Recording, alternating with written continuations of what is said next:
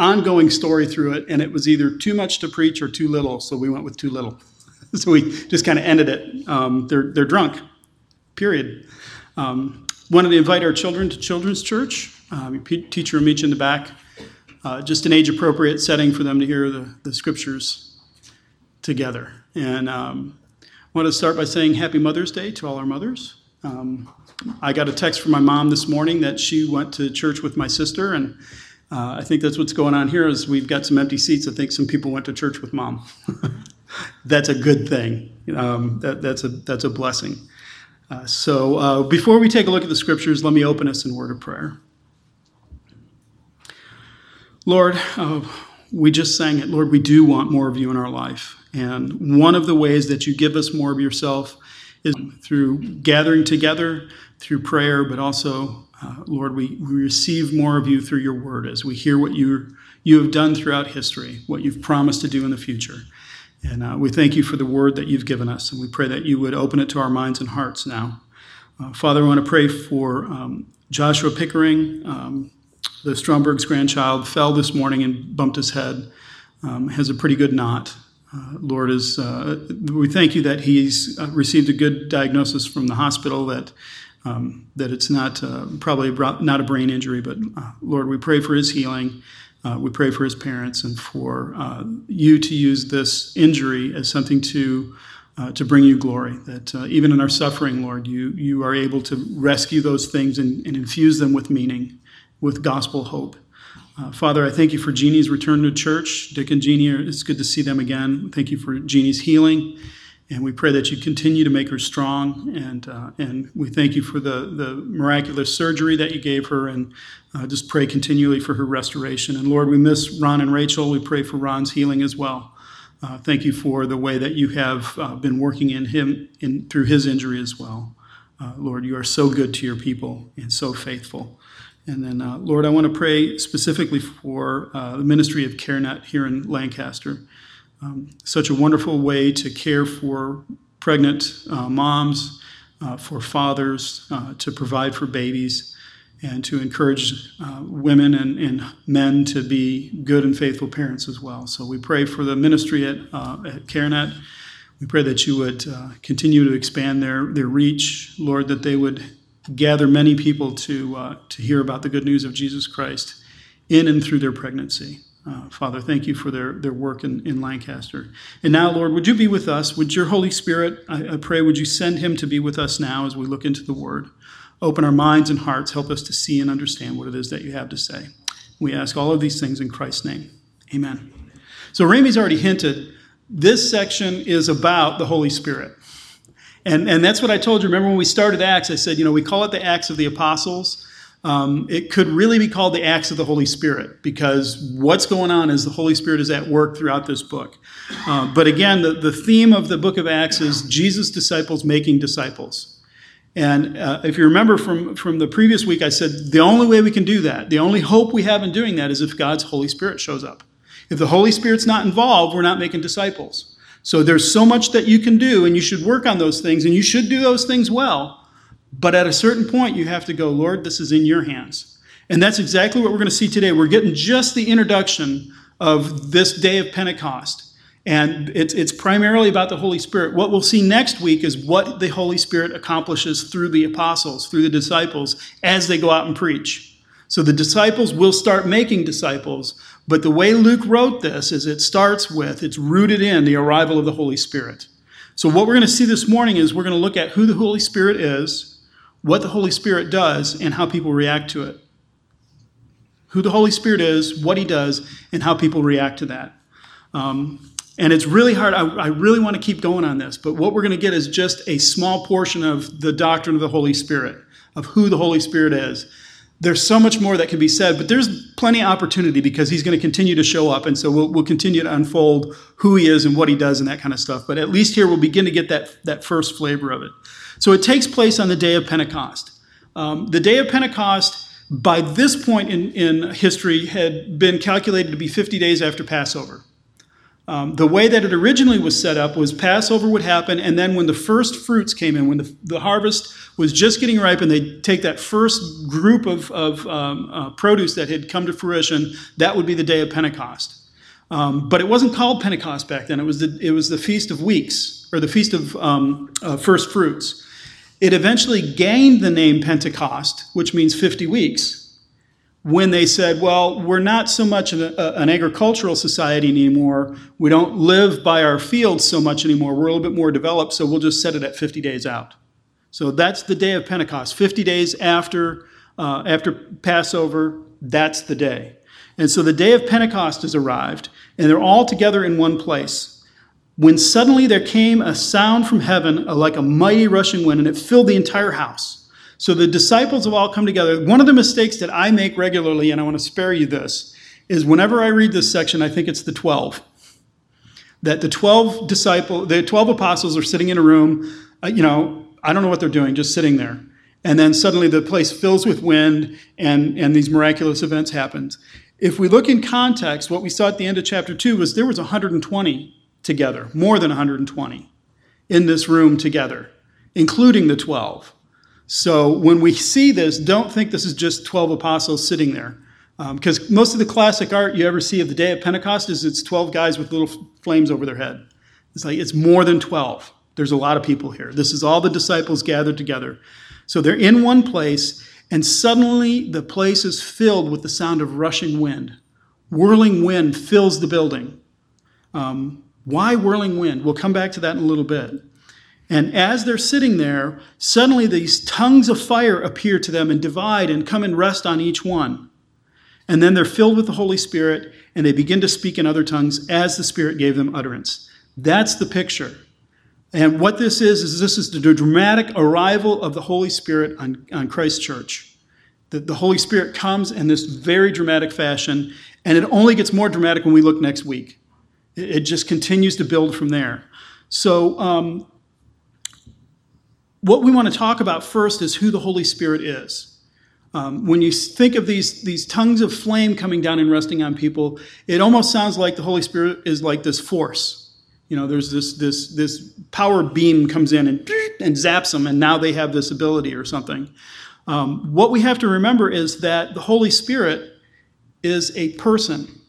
Now, when I've said person in the past, people think human, because I've said God is a person. He's not some cosmic wish machine. He is a person. And so what I want to do real quick is just kind of define, what do I mean by person? What is a person? One of the coolest definitions I read was that a person is a distinct center of consciousness. Okay, what does that mean? Another one said, in reference to the Trinity, as three distinct persons, remember we talk about the Trinity, we say there is one God who exists eternally as three distinct persons.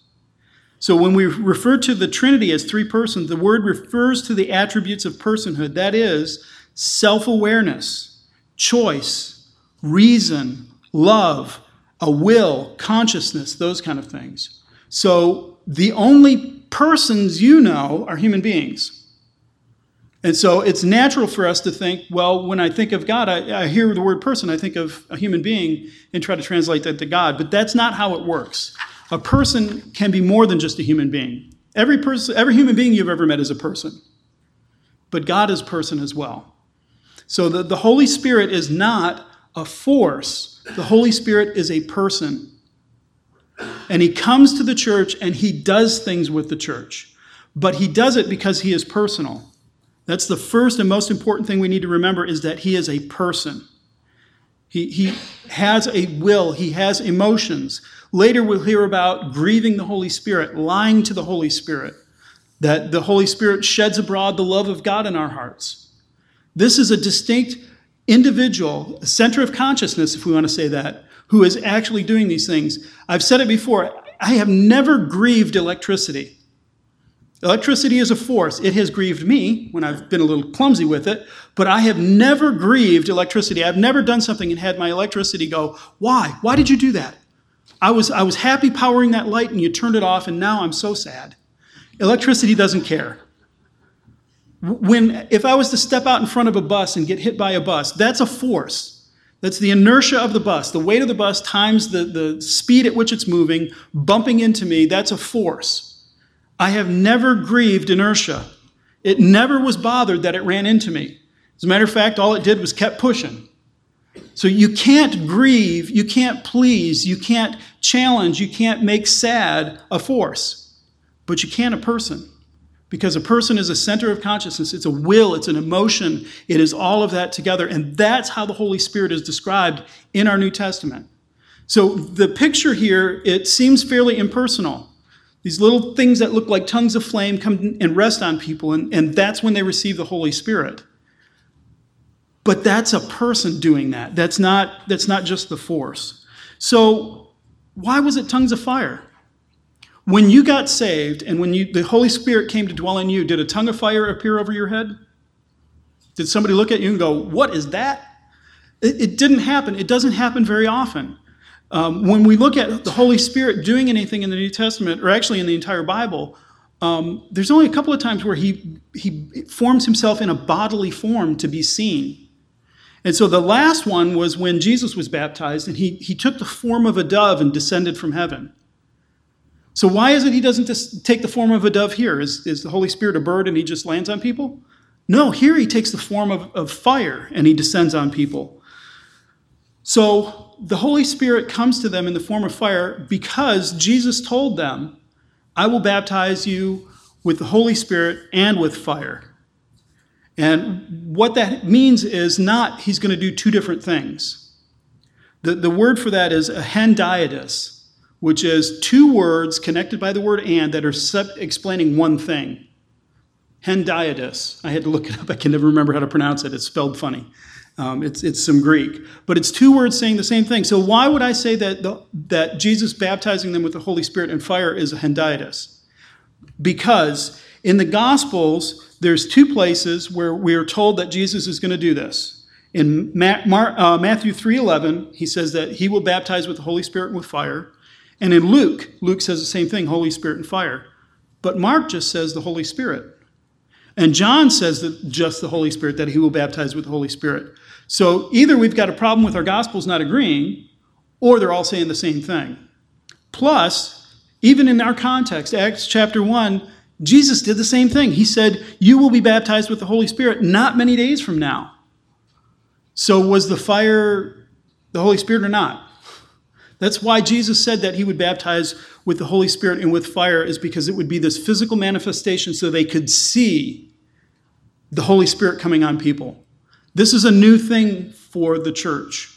We'll get into that in a little bit more about was the Holy Spirit present in the Old Covenant. But this is something new that the church needs to see. That's why the Holy Spirit had to do it in a physical form, is so that you could see, hey, all of these other people got the Holy Spirit as well. It wasn't just Peter. We all expect Peter because he's the leader. But no, the Holy Spirit came on all of us. We saw it. He's not going to do this again. In the rest of the book of Acts, there will be no more tongues of fire. But the apostles are going to look and say, yep, they received the Holy Spirit when they believed. So this is why he had to do it this way. This is this new thing that he's starting. And so he does it with this magnificent show of these tongues of fire to come down on them. So he does it through tongues of fire. He is a person. And then the last point I want to make about who the Spirit is the Holy Spirit is extraordinarily intimate. He is God's intimacy when he draws close to us. The Holy Spirit came upon all of these people in this room. This is God, the third person of the Trinity, coming and landing on people and staying on them. So if this is just the power from God, there was a book I read a while ago, Delighting in the Trinity by Michael Reeves. And when he talked about the Holy Spirit, I thought he defined it extremely well. This necessity of the Holy Spirit being a person and being so intimate. He says, there is a problem when the Spirit is thought of as a force and not a person. It gives the impression of God up in heaven lobbing down tokens of blessing, the force, while he himself remains distant. So think about that for a second. God is in heaven. Jesus has now ascended and he's gone back to heaven. And so the church is left alone. And God just zaps them with his force from heaven. Reeves says the problem with that is that the Spirit's personal presence in us means that we are brought to enjoy the Spirit's own intimate communion with the Father and the Son. So the Holy Spirit, as a person coming and dwelling with us, rather than God's distant force, it is God dwelling with his people still, even though Jesus is ascended. And what did Jesus say? Didn't he tell us, look, you're going to go out and you're going to preach the gospel to the nations. You're going to make disciples of them. You're going to teach them. You're going to baptize them. And lo, I am with you to the end of the age. Is Jesus with you right now? Is he sitting in this room with us? Not physically. But he promised that he would send his Spirit. And it's through his Spirit dwelling in his church that he remains with us until the end of the age. If it was a power, if it wasn't God being intimate with his people, if it was just some divine power like zapping out of his fingertips, God remains very distant from us, very removed from us. But he sent the third person of the Trinity to come and dwell with us and to be with us forever. That's how much God wants to be with his people. So Reeves goes on, he says, if the Spirit were not God, he could not do that. It's because God is three persons, Father, Son, and Spirit, that we can have such communion. If God was in heaven and his Spirit were a mere force, he would be more distant than the moon. But our God, from the very beginning, has longed to dwell with his people. Do you remember what he did in the garden? After the fall of Adam and Eve, he comes and he walks in the garden in the cool of the evening.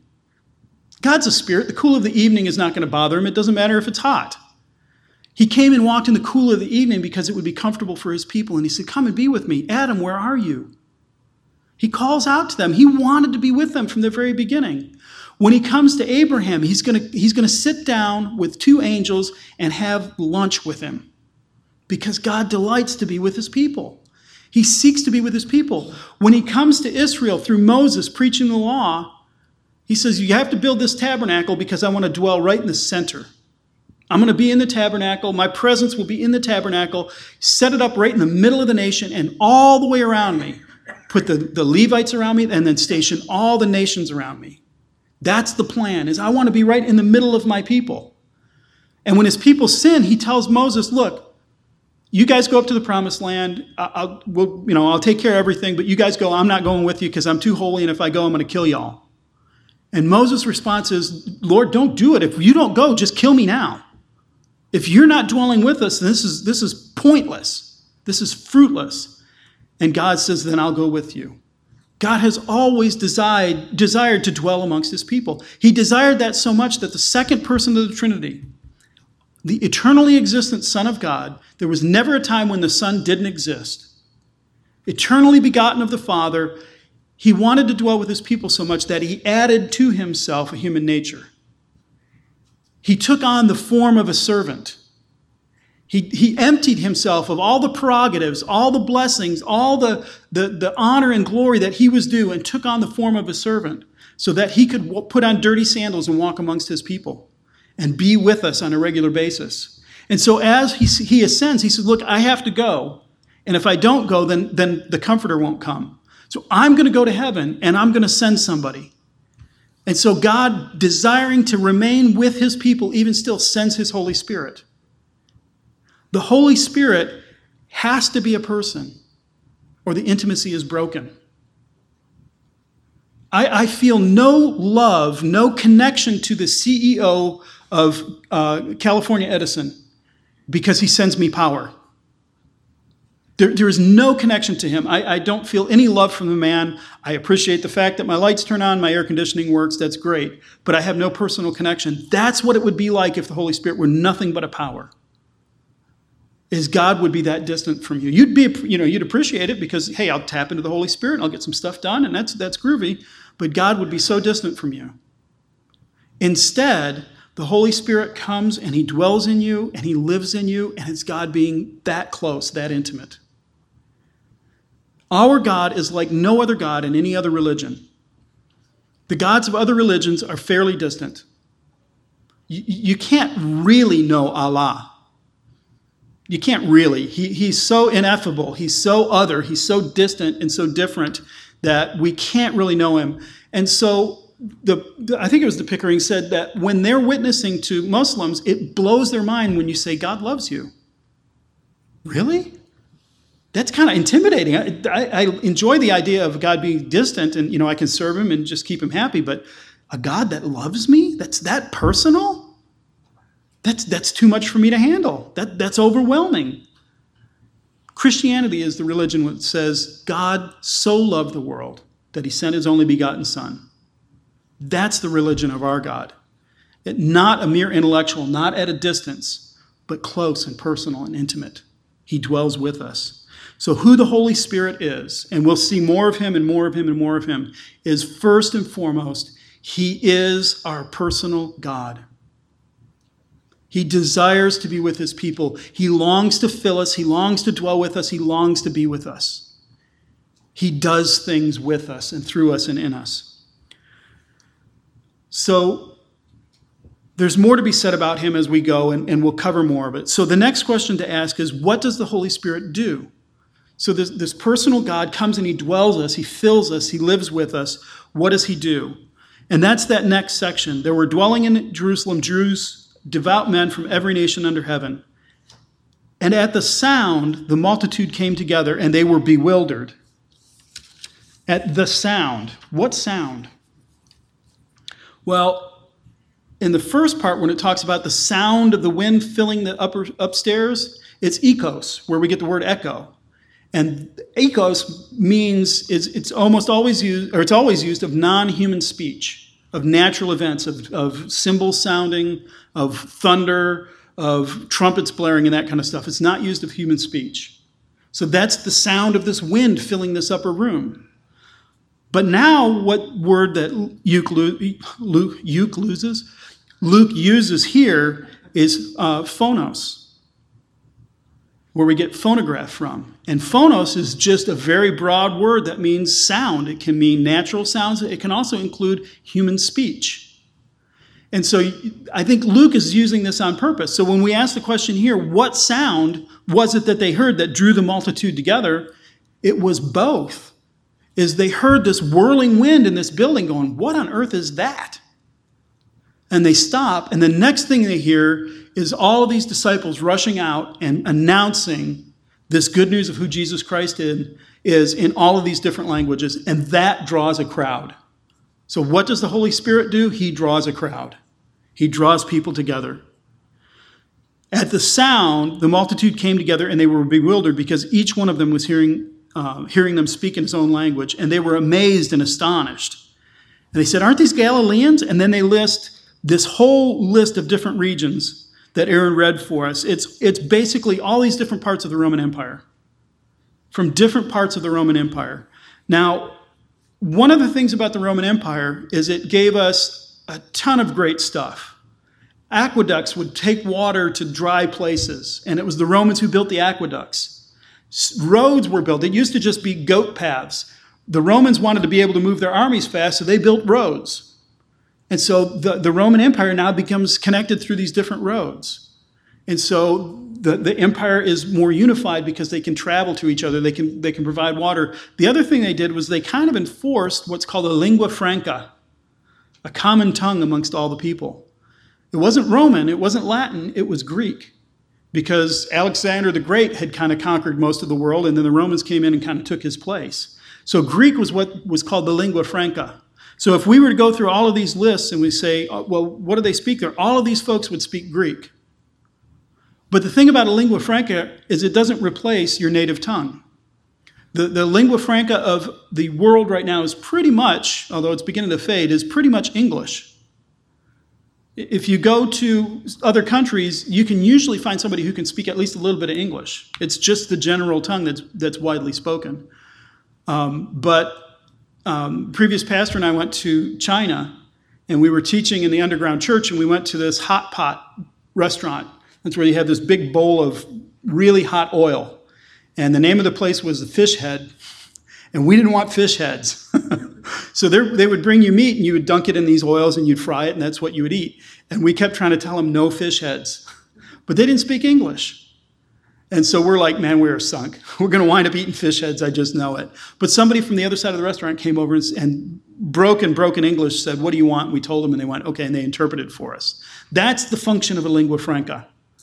So when these folks are standing here and they're saying, how is it that we hear them speaking our own native language? That specifically means their native language, not the lingua franca. It's not that these guys are all Galileans and are now speaking Greek. They're speaking in languages they don't know, in tongues that they have never spoken before. All of these people are hearing it. This is a miracle. And this is what the Holy Spirit does. Is the Holy Spirit, when you kind of reflect back on it, the Holy Spirit is an initiator. He starts things. He is present at the beginning of just about every great event that you can think of in the Bible. He's the initiator.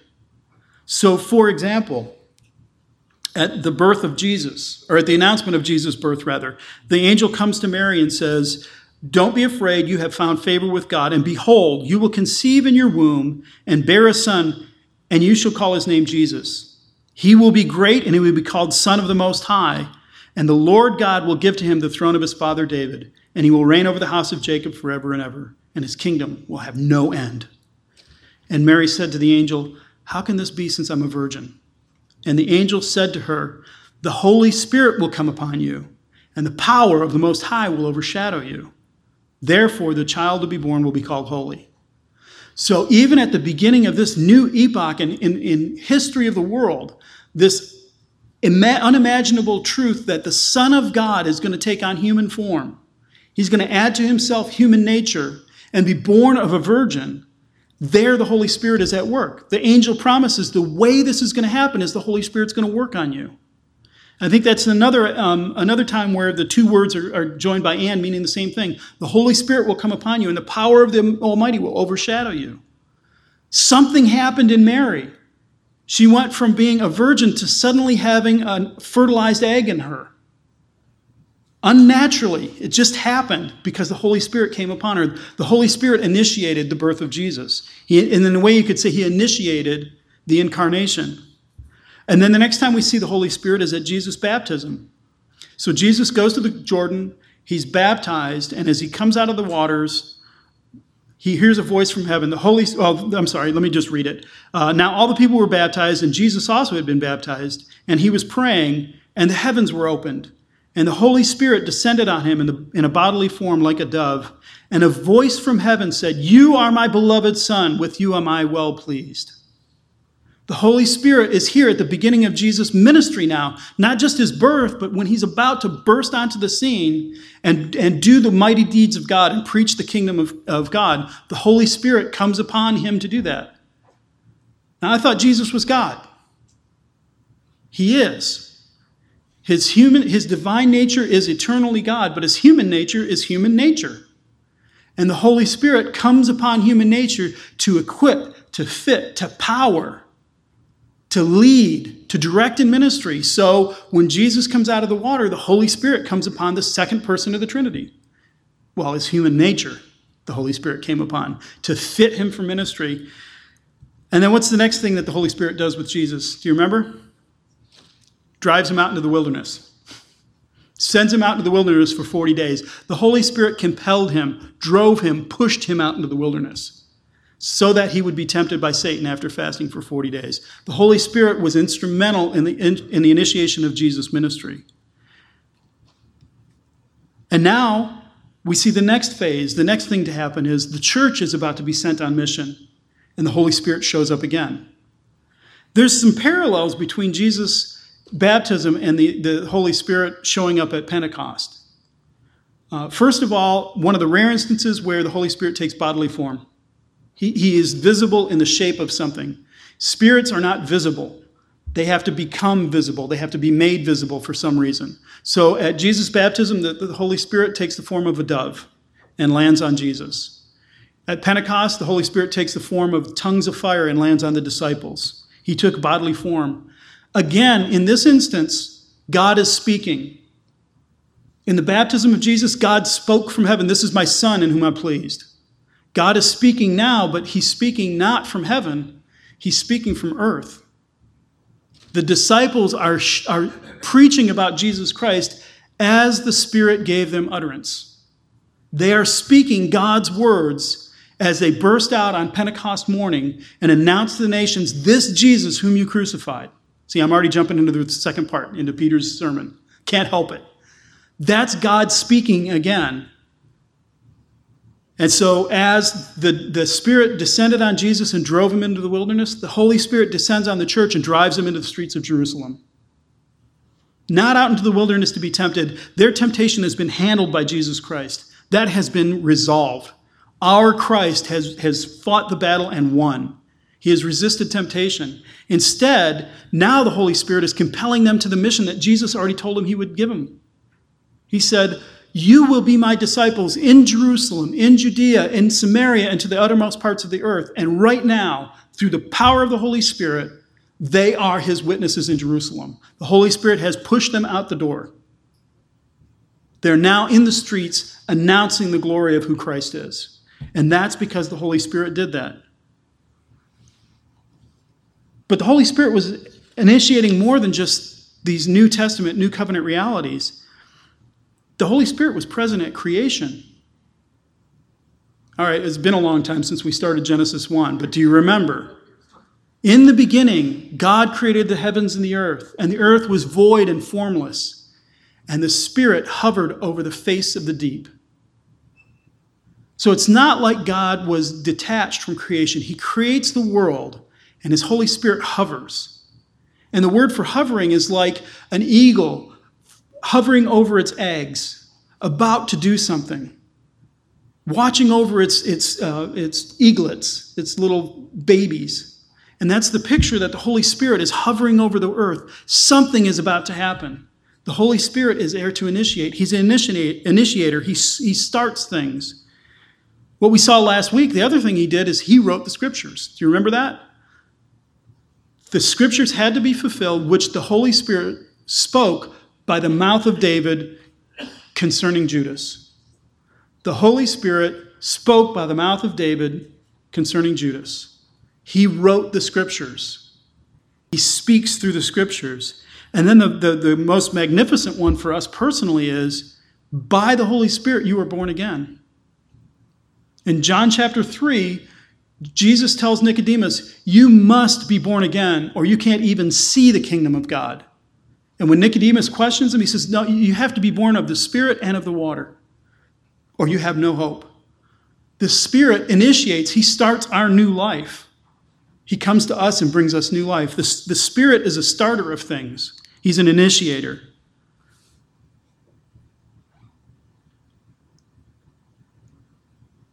It's the Spirit that connects to the people so that they're able to do this new thing. So, previously, Dan preached and he said this was the beginning of the church. This is where the church is kind of springs forward.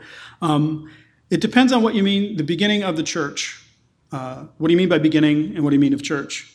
The way I would say it, I'm not disagreeing with you, Dan. You're cool.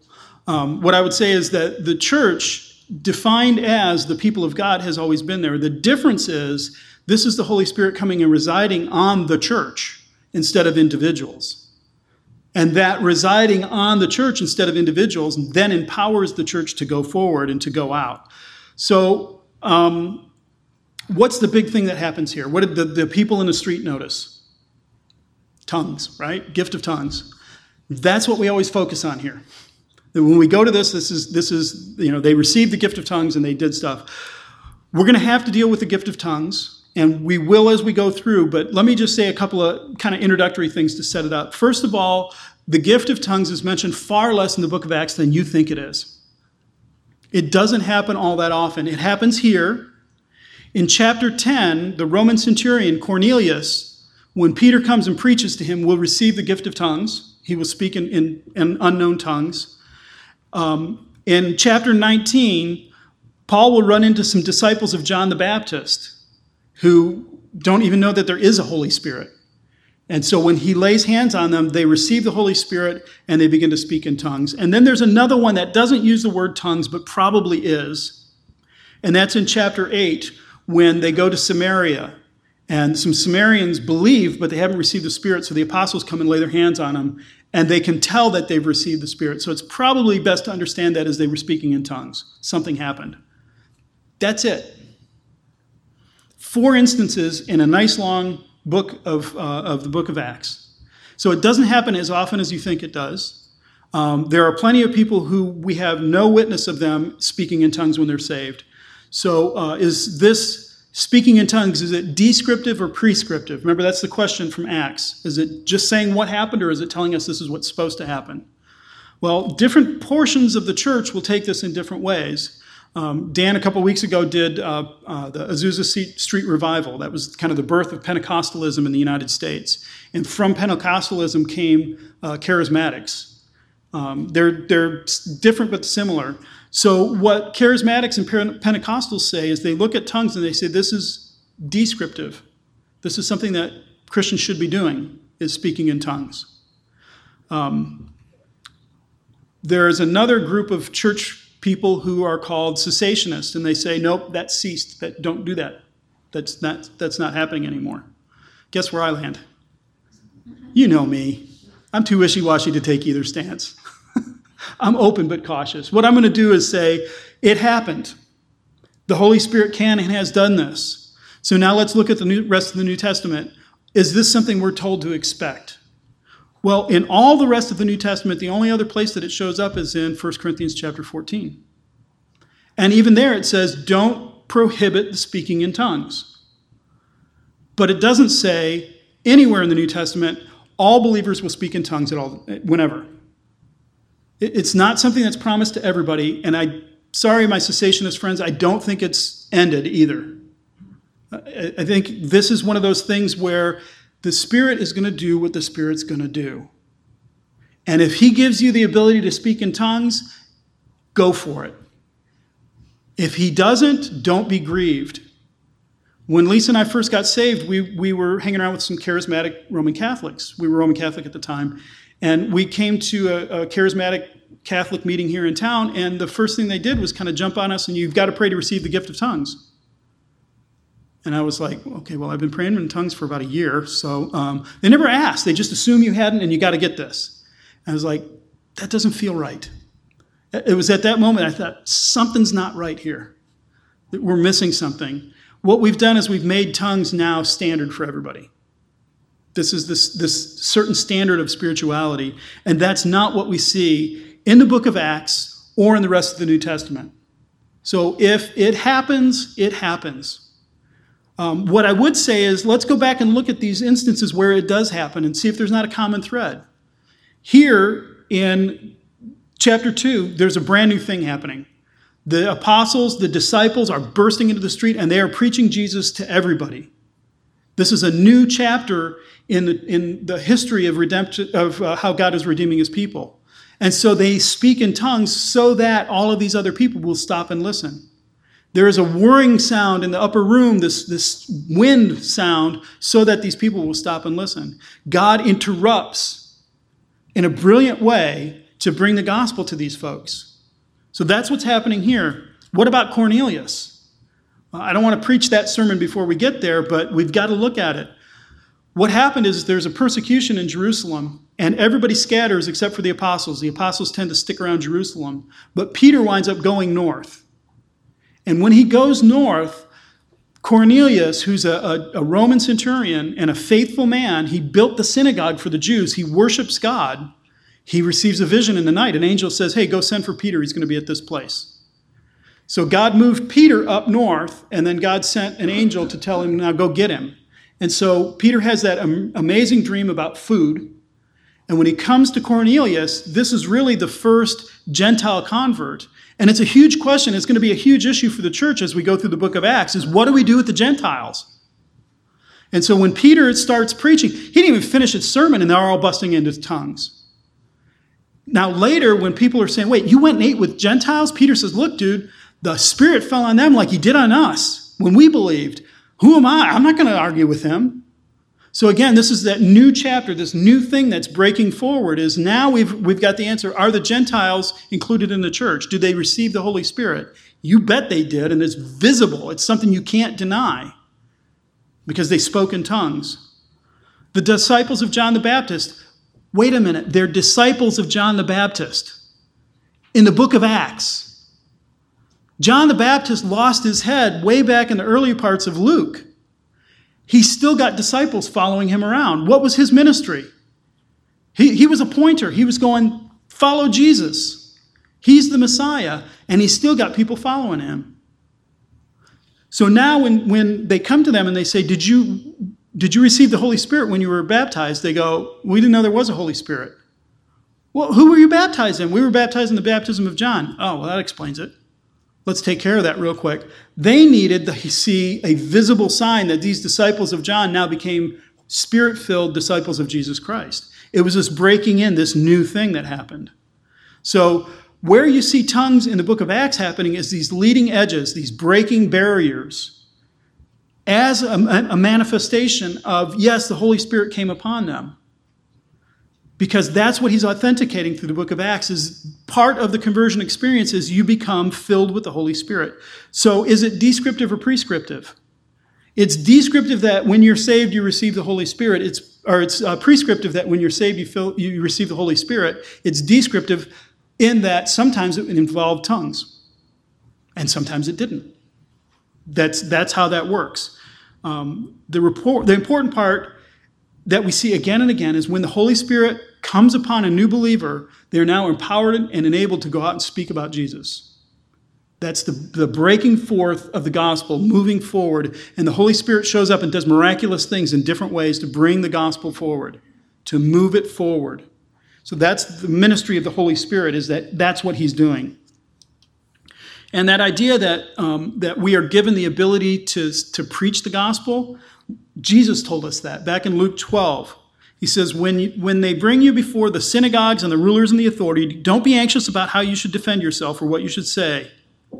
For the Holy Spirit will teach you what to say in that very hour. So that's the promise, is you will receive the Holy Spirit. When you're challenged, the Holy Spirit will give you the right words. That's his ministry.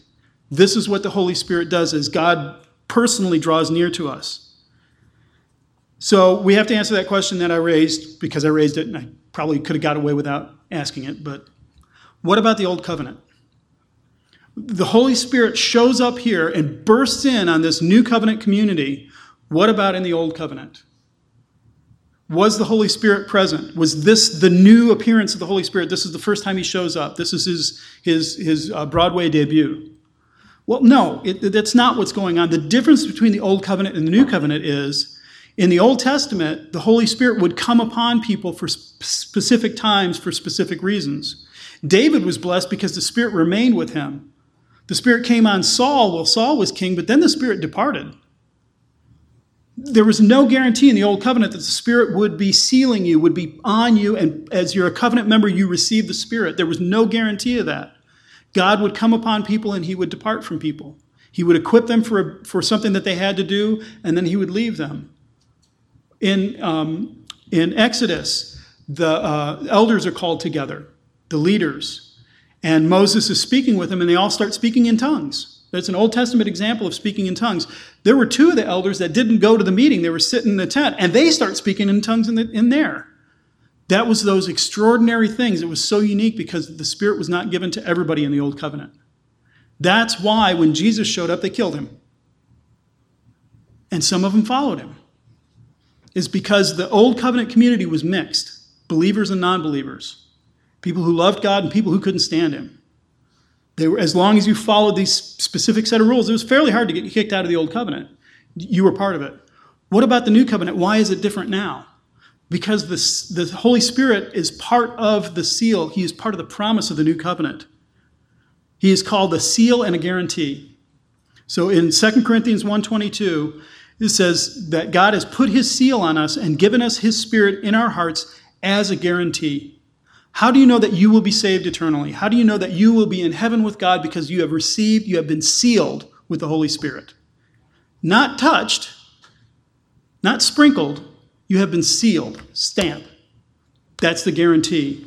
And Paul uses that a little bit later in 2 Corinthians in 5:5. He says, he who has presented us for this very thing is God, or has prepared us for this very thing is God, who has given us the Spirit as a guarantee. So in the new covenant, the promise is, you will be my people forever. Your sins will be forgiven. I'll give you a new heart. Ramey read from Ezekiel. I will take that heart of stone out. I will replace it with a heart of flesh. Here is the guarantee. I've sealed you with my Holy Spirit. This is the promise. Ephesians chapter 1 repeats that same phrase, that we were sealed with the promised Holy Spirit. Who is the guarantee? Ephesians 4:30, don't grieve the Holy Spirit by whom you were sealed. So the covenant promise of the new covenant is sealed, it's guaranteed, it's stamped on us by the arrival of the Holy Spirit. So, yes, it's different than the old covenant. What God promised was that everybody in the new covenant would receive the seal of his Holy Spirit. That's how you know you're in the new covenant, is you've received the seal of the Holy Spirit. In the old covenant, the purpose of the old covenant was that this people group would produce the Messiah. That Jesus would come from the tribe of Judah, that he would come from the nation of Israel, that he would come from the offspring of Abraham. And so that group brought forth the Messiah. Once the Messiah comes, it's a new covenant, and in the new covenant, the blessing of the Holy Spirit is poured out on all of us. So there's a distinction, but that doesn't mean the Holy Spirit was absent in the old covenant. He was working. He was doing things. As a matter of fact, Peter tells us that people prophesied in the Old Testament when the Spirit gave them the words, that they were carried along by the Spirit. So the prophets, as they're announcing the glories that are going to come when Jesus comes, that's the Holy Spirit working in them. He was present in the Old Covenant. He was not ubiquitous in the Old Covenant. How's that for a $10 college word? He wasn't in everyone in the Old Covenant. He was on special people, leaders, priests, faithful Anna in the temple who was waiting for the Messiah. These kind of people. That's the promise of the old covenant. And so the promise of the new covenant is that he would write the law on our hearts. That's Jeremiah chapter 31. And the promise being fulfilled, the picture of that is in 2 Corinthians 3:3, when Paul says that you're a letter from Christ to us, written not on hearts of stone, but on fleshy hearts. The law being written on your heart, that's that promise that's fulfilled from Jeremiah 31, from Ezekiel that Ramey read too. So this is what the Holy Spirit does. So it's important to ask the question, how other people view this, what happens. So that's that last little bit. And they were amazed. After they recount that, we're hearing tongues that, our native languages. This is the interpretation. They were amazed and perplexed, saying to one another, what does this mean? How is this possible? This doesn't happen. And others mocked, saying they're drunk with new wine. Folks, I've talked to drunk people. They do seem to speak another language. I'm not positive it's a earthly human language. So the explanation that they're drunk seems a little out of line to me. This man is speaking perfect Phrygian. He must be drunk. He can't. If he's drunk, he can't even speak perfect Galilean. Why would he be speaking Phrygian? So that seems out of line. But this is the problem, is this is so out of the ordinary. This event is so dramatically different that they're grasping at straws. There's got to be some explanation from this, some natural explanation. There's got to be some way to write it off. So I don't know if you had this experience when you became a Christian, of people would say, well, he's different now. And he thinks he's too good for us. Or he thinks he's too smart. Now he's too good to hang around with us anymore. Now he's got religion and they're trying to explain away this change that they see in you. The point is the Holy Spirit did something in you. And people recognize it. And they either go, what is this? Or he's drunk. They have to come up with an answer one way or the other. There's some obvious, tangible difference in you that has been identified. And what does that mean? So that's the problem. I was really helped by John Piper. I think he did a sermon on the gifts of the Holy Spirit, and I think he did a very good job. So let me just read a portion of this sermon that he did. He says, surely the charismatic renewal has something to teach us here. In sacramental churches, the gift of the Holy Spirit is virtually equated with the event of water baptism. In Protestant evangelicalism, it's equated with a subconscious work of God in regeneration, which you only know you have because the Bible says you do if you believe. So you either get this, well, of course you received the Holy Spirit. We poured water on your forehead when you were 2.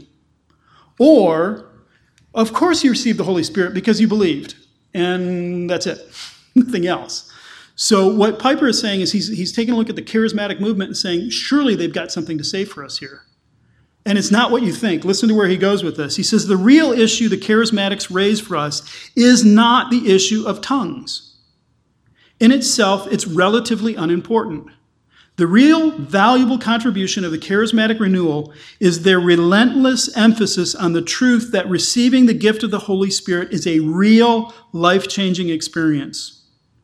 Christianity is not merely an array of glorious ideas. It is not merely the performance of rituals and sacraments. It is the life-changing experience of the Holy Spirit through faith in Jesus Christ, the Lord of the universe. So if we have anything to gain from the charismatics, it's not tongues. I agree with Piper, that's minor. What the charismatics have to say to us is the Holy Spirit is real, he's alive, he's personal, and he does things. So that's why they would look at these men and say, well, they're drunk.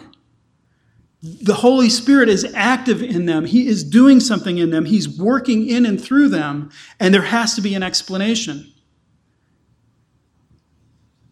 What about you? Doesn't it seem odd that Paul would meet these disciples of John and say, did you receive the Holy Spirit when you were baptized? That seems like an odd question, because if they were evangelicals, they'd say, well, yeah, I thought that pastor said everybody got the Holy Spirit when they became believers. Yeah, sure. What if somebody came to you and say, did you receive the Holy Spirit when you believed? How do you know? How do you think about it? There's a diagnostic question, is how do you receive the Holy Spirit? How did the Holy Spirit come to you?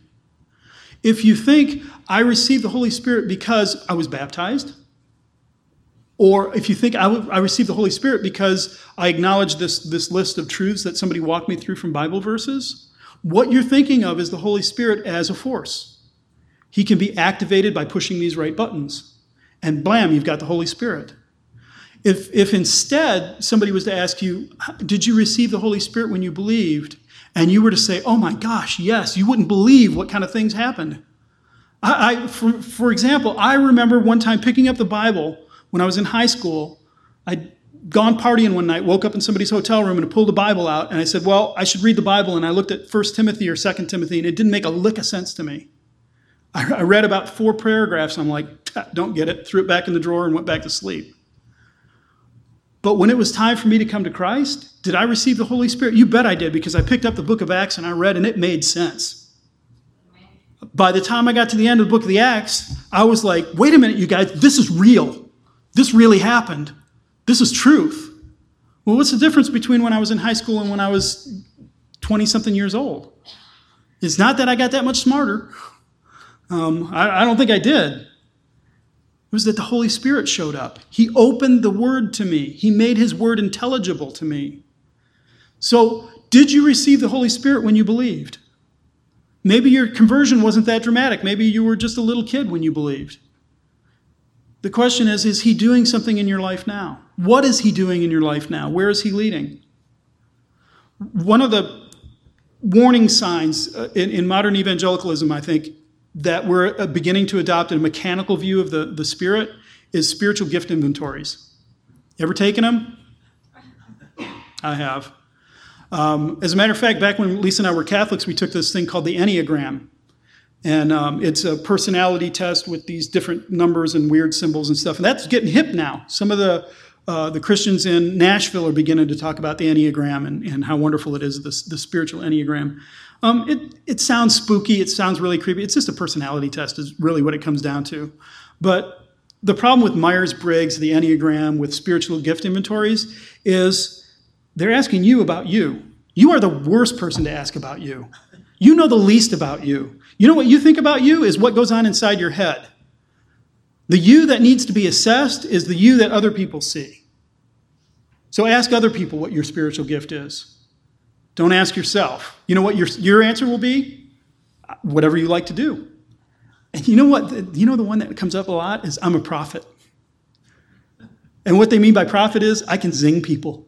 I can call people out because I'm a prophet, so I can be rude. That's my spiritual gift.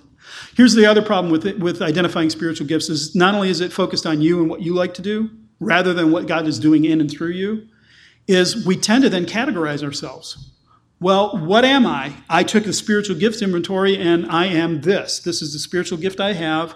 And the idea is it's static. The Holy Spirit came upon me when I believed. He bopped me on the head with this stamp, and that's who I am. And for the rest of my life, I will have the gift of service. Amen.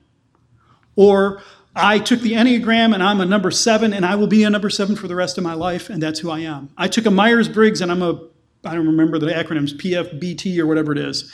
And so that explains who I am. What we wind up doing is we begin to believe the stories that we tell ourselves. This is who I am, therefore I must behave that way. The reality is you are far more dynamic than that. You change and grow, you learn. The Holy Spirit, if he's there, is working on you to change you and grow you and equip you. So the Holy Spirit may give you a gift at conversion because the church or the group that you're part of may need that gift. But 3 years from then, when you move to someplace else, that gift may vaporize in front of you. It may be gone, and God say, I don't need you to do that anymore. I'm going to fit you for this. You go, but I don't do children's ministry. Well, you do now. The Holy Spirit just gave you the ability, gave you the calling. Go thou and do children's ministry because that's what he's called you to. But if you've convinced yourself that your gift is hospitality, you'll never do service. But the Holy Spirit may be calling you to that. So beware of those spiritual gifts inventories. That can be a diagnostic that you're approaching the Holy Spirit as a static being, as a force. As something that God just flips on you and that's it. In reality, he's constantly working in and through his church. He's drawing us in. He's calling us to different things. He's leading us in different directions. And the awkward part is sometimes it's not comfortable. Sometimes I would never answer that question that way on the spiritual gifts inventory because I get really twitchy when I have to meet new people. But you know what? The Holy Spirit may be going, time for some hospitality. Do you remember what Paul told Timothy? He said, practice the gift of evangelism until you get an evangelist. Paul's like, Timothy's like, dude, no, I'm a preacher, I'm a teacher, I'm a leader. I've got some really good books on leadership. I don't do evangelism. And Paul says, no, dude, you got to go do it. Even though this is spiritual gift inventory didn't indicate that. He did it anyway. God will call you to these roles. Sometimes they're uncomfortable. If we have received the Holy Spirit, and we recognize his work in us, be aware that he's leading, he's drawing, he's calling. And he may take you in awkward directions, or he may take you in super comfortable directions. But be aware and be alive, because our God is personal. Because the God that has created us wants to dwell with us. He wants to be involved with us. He wants to work with us. Lo, I am with you until the end of the age. He will never depart from us. And that's tremendously good news. What we're going to see next week is when the Holy Spirit comes upon these people, we're going to watch Peter transform right before our eyes. He's going to go from, oh, hey, man, others may defect from you, Jesus, but I'll die with you if I have to a woman, a little servant girl saying, hey, aren't you Galilean? I never knew him. What we're going to see next week is this new Peter. The Holy Spirit has done something in Peter. He's a different man. And he's going to speak boldly because the Holy Spirit has given him utterance. And that's what it says right at the end there is, we hear them telling in our own tongue the mighty works of God. They didn't come and tell about what great fellowship they had. Or, we were up in the upper room and boy, we were doing some Bible study and Thomas came up with this insight and it was so great. What they talk about is they're talking about the mighty works of God. We were in the upper room and we were wondering, what's this promise that Jesus promised us? And we're waiting for that and we're studying that and here it is. Here's the mighty works of God. This is what Yahweh has been doing and will do. So that's what it looks like to be filled with the Holy Spirit. This is the work that he's going to do. So much more we could say. It was just so hard to rein all that in because there's a lot more. But what we'll do is we'll just save it as the Holy Spirit shows up and does more and more and more through the book. We'll unpack some more of how he works in his people. But I thought it was really important for us to get a sense of who he is, what he's doing, and to remember that he is a person who's intimate and close with us. Let's pray. Lord, Holy Spirit, we can pray to you because you are God. You are the eternal God there's never been a time where there hasn't been a Holy Spirit, where you haven't been with the Father, with the Son. You have always eternally been with them. And Lord, since the beginning of creation, you have been with us. You dwelt, you hovered over the face of the deep. You empowered, you were breath breathed into Adam's nose so that he could come to life. Lord, you have been active throughout history. And Lord, we are so grateful that now you are our seal. You are our guarantee. You are our promise that Jesus is with us forever, that we will be in the new heavens and the new earth, that we are indeed saved. So Lord, Holy Spirit, thank you for being who you are. Lord, I pray that you would convince us all to remember that you are personal, that you're intimate, that you're not a force, that you're with us because God is with us. So Lord, Holy Spirit, would you manifest yourself in us in ways that you choose, not ways that we choose. I pray, Lord, that we would see tongues of fire and disciples spilling out into the streets, announcing the mighty works of God. Lord, would you, Holy Spirit, sweep through this valley and bring revival. Draw many people to yourself. Call them to faith in Jesus Christ. Give them a new heart. Take out that heart of stone. Put in a heart of flesh. Initiate them. Pour them into the church of Jesus Christ. And secure them, Lord, with a seal on their heart. We ask these things in expectation of you doing them, because your word promises that's how you operate. So, Lord, would you operate that here with us, through us, and in us? And we ask in Christ's name, amen.